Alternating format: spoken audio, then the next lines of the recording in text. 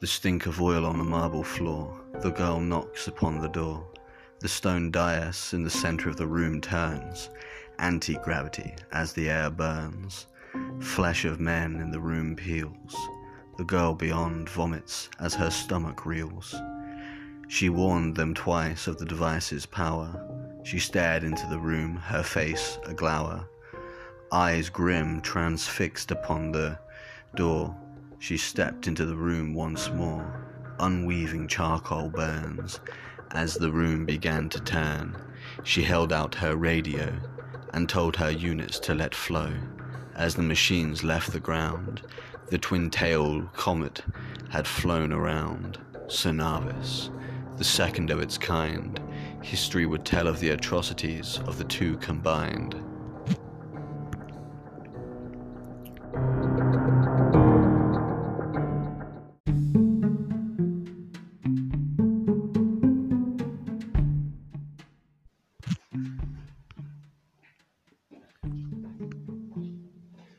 The spark of mechanical servos whirred, as the lines between friend and foe blurred. The Captain Elia Centos drew her gun, as the web between the friends was spun. The liar Amides drank his wine, as the Commodore Sanchez drew a knife that was fine. The two had argued about the prisoner's intent. The time of friendship came and went. The two barrels faced him down. The man was dead, yet wore no frown.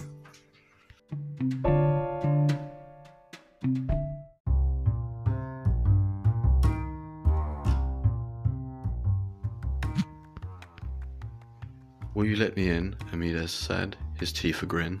A long tale he began to spin. "There were 3 of us in the ship when we begin. I miss my friends and my family. Now they're dead, it makes no sense to me. This war, you see, was his doing. Research, he called it. All the violence you see," he spit, "the war of lion and of the bear. No great armies, just despair."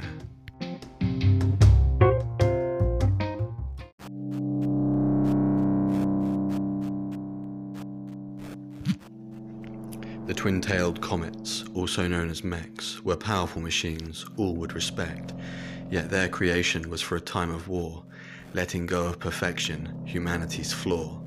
Now the machines had sparked civil war at the galaxy's heart, the cause of which none knew the start.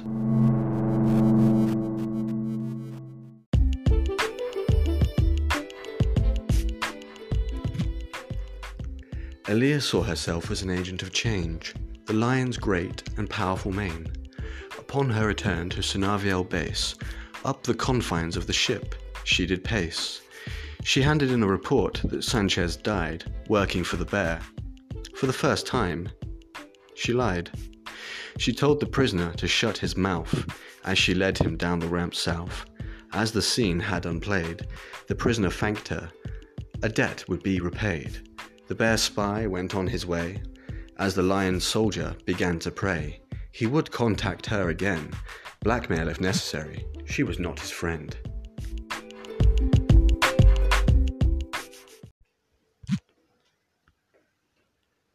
Amides swivels in his chair, blood-red eyes, long black hair.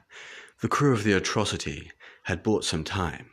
As they laughed, "How did you get her to commit this crime?" Amides lowered his head. "That stays with me," he growled, "less you want to be dead. Let's just say she still has her uses in this war. It was no mere chance I chose her to silence the double-playing whore.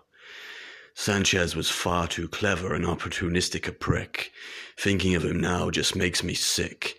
How did he think this would end? He swore to the bear, though it was all pretend."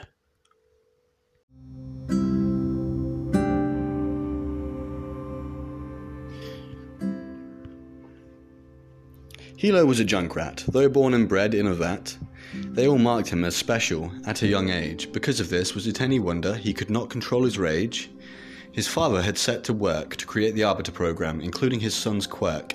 These tendencies, he had said, would serve the military well if innocence bled. His super soldier program had not failed, but it wasn't me, it was Zero who prevailed. Now they keep her locked down tight where none can save her. It's not right. Hilo had escaped, you see. when they discovered a better prodigy. He had, until this point, roamed quite free, till Amides was planning an attack on Alpha 293. He went to his father as fast as he could be, but it was too late. Catastrophe. Nothing he could do would save the world then, and so he turned to his dearest friend.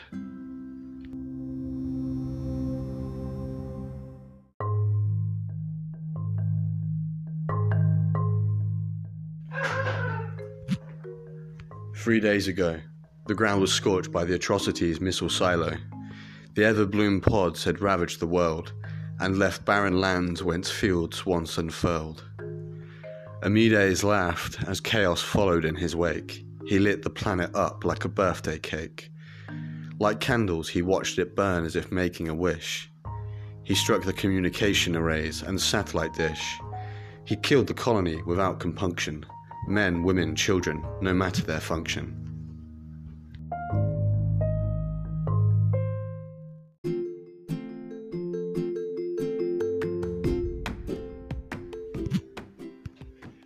Dr. Nero and Zero studied the dais. Their results yielded statistics to the pious.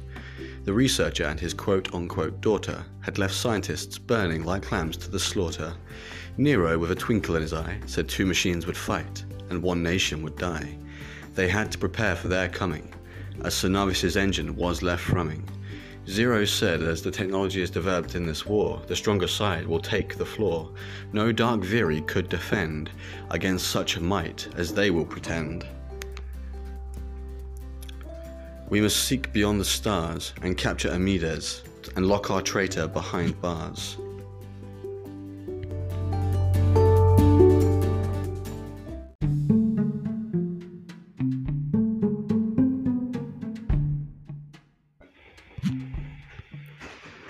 Dyer sat, steaming with heat, yet no fire had left it, no enmity. The air, however, was superheated, all in proximity had burned, its other functions yet to be discerned. Like the dais, the cradle sat inside. It was theorized that it created the sun, and could give birth to stars with gravimetrical fun.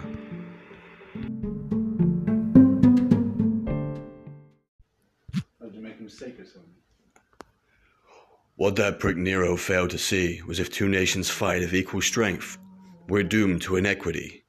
2 sides clash and people die. Nothing is left but a carrion fly.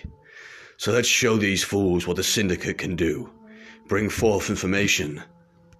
Them will screw.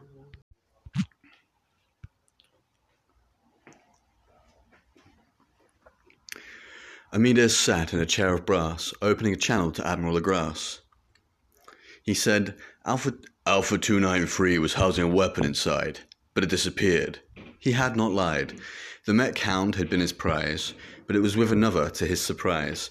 Hilo had fled with the mech from this world. To set a future stage, the angry lips of Amides curled as he watched the footage of the boy. What's he doing? That's not a toy. He slammed his fist down and said, I want this quadrant covered. Where he fled.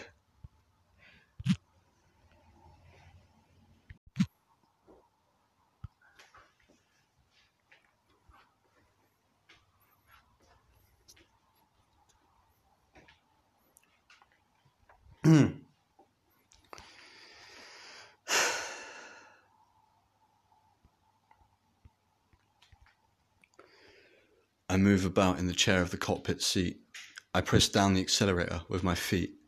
As my thrusters activate, I rise. The burning heat of my generator waters my eyes. The first time I flew the Arbiter, I swam through the stars, shooting lion soldiers with iron gars.